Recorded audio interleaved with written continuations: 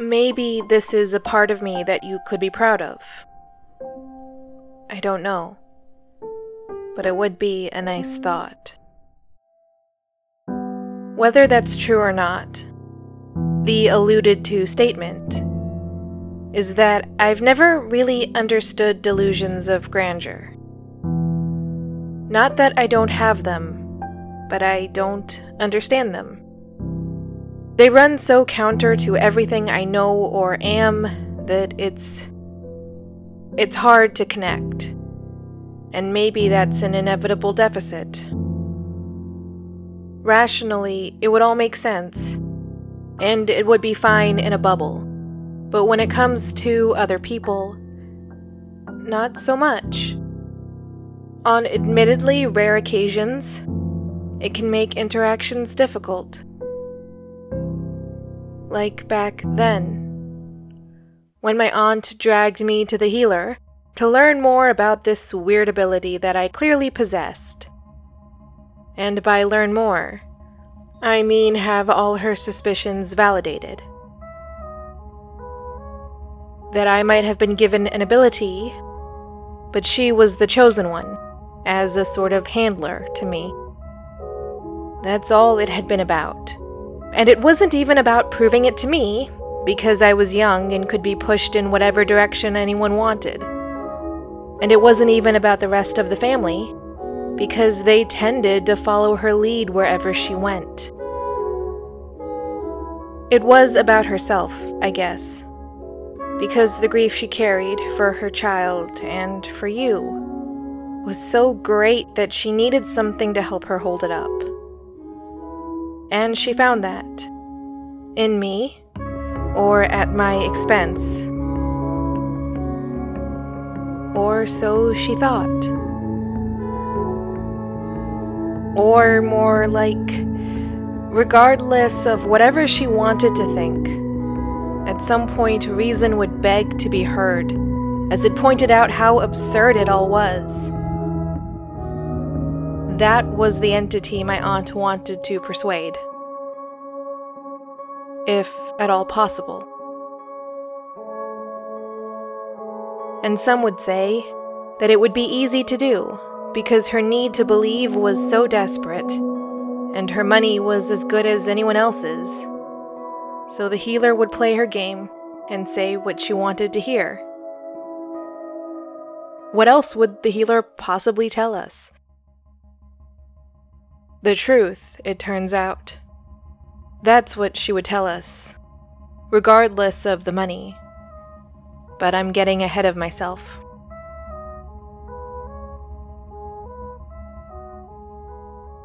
The first thing the healer did was ask about me. The life I had lived specifically, but not the choices I made. More like the things that had happened to me.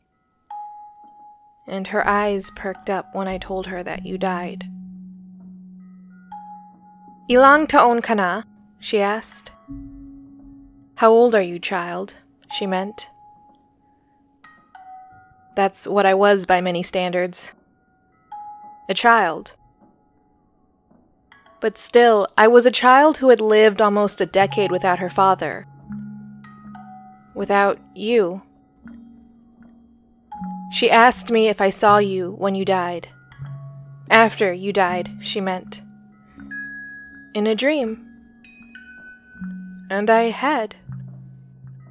It was the only memory of you that I felt somewhat confident in, as dumb as that sounds. I had this memory that you came to visit me the night you died. In my dreams. To tell me that you loved me. With all your heart and soul, you loved me. And of course, I believed it was real. Now, there was a chance I was misremembering. I was quick to say that even then. People can be so quick to tell you that, especially with memories from that point in your life. Human memory is already a fickle and unpredictable thing, but for children, it can be a lot worse. And considering I had just gone through something traumatic, Well, you can't blame my brain for wanting to fill in some gaps. Maybe she did agree with the sentiment as a general principle, but if she did, she kept the opinion hidden. It did not matter, because this was a special kind of memory, she believed. This was the memory of a moment that the veil between life and death broke, all because you wanted to say goodbye to your daughter. Because you loved your daughter, me. Because you knew I was hurting and wanted to comfort me. Because there was something you wanted to tell me. And the message was important, but once a wall becomes a door, it doesn't matter how many tumblers the lock has. It can always be picked.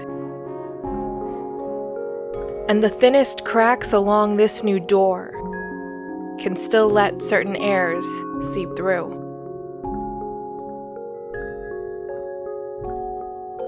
This was all a mistake, the healer said. A mistake you caused when you came to see me. That one dream of you, that was the only message you had ever given me. The rest of it was all one never-ending mistake. I was seeing things I wasn't meant to see, and hearing things I wasn't meant to hear, because there was no wall there anymore. Just a door that things could pass through so easily. At that point, my aunt left the room, but no one followed her. No one wanted to, I guess. No one wanted the responsibility of comforting her. She was so upset, and when she was upset, she tended to get angry. And can you blame her for being angry? The illusion she was so desperate for had been shattered. But the healer didn't care. She cared not for my aunt. She cared not for anyone but me, though I was not the one to pay her. And I'm grateful for it. The old woman beckoned me to come closer. And though I was a bit scared of her, and the smell that came off of her, that was, well, it was not a perfume, but maybe it could have been. It was just stale and vaguely floral, and I had never been one for strong smells. Add to that, I was normally so shy. But when she asked me to come closer, I did. I was drawn to her, to this hope. So few things you see will be messages, she told me. And she tried to explain what had happened. When parents died, she always drops what she's doing and runs to the family's side.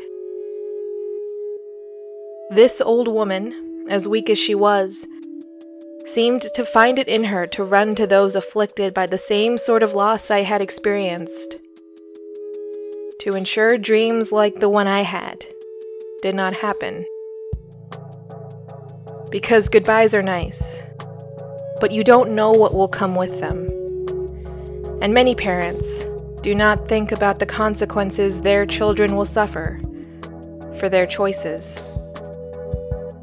It's always the children who pay the price, she told me. And it wasn't just about the dreams. But when it came to the dreams, she explained, the wall was a wall for a reason. But I had a door now. Ano na? I asked because I thought that meant, what now?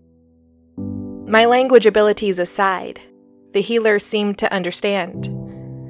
But she could not give me an answer. There was no answer. This could not be undone. But it was still an accident, only an accident. But an accident you technically caused, without really knowing what you were doing. Because this was not your culture. You only admired it. You saw an opportunity to see me, to tell me something that you knew would steady me through the worst of my storms. And you took it. But in taking it, you caused those storms. And you never meant to, but here we are.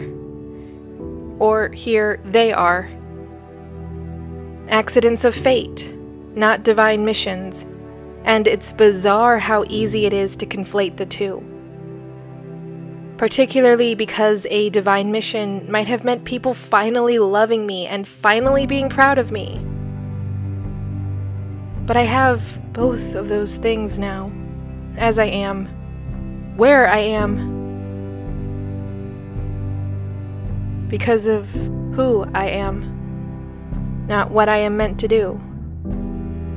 But all the same, the dreams remain. They've always lingered, and they will always be here. Ano na? I had asked, meaning to ask what I should be doing. What can I do? The only answer she could give me was that it was my choice. And I hope, Dad, that you can be proud of the one I make.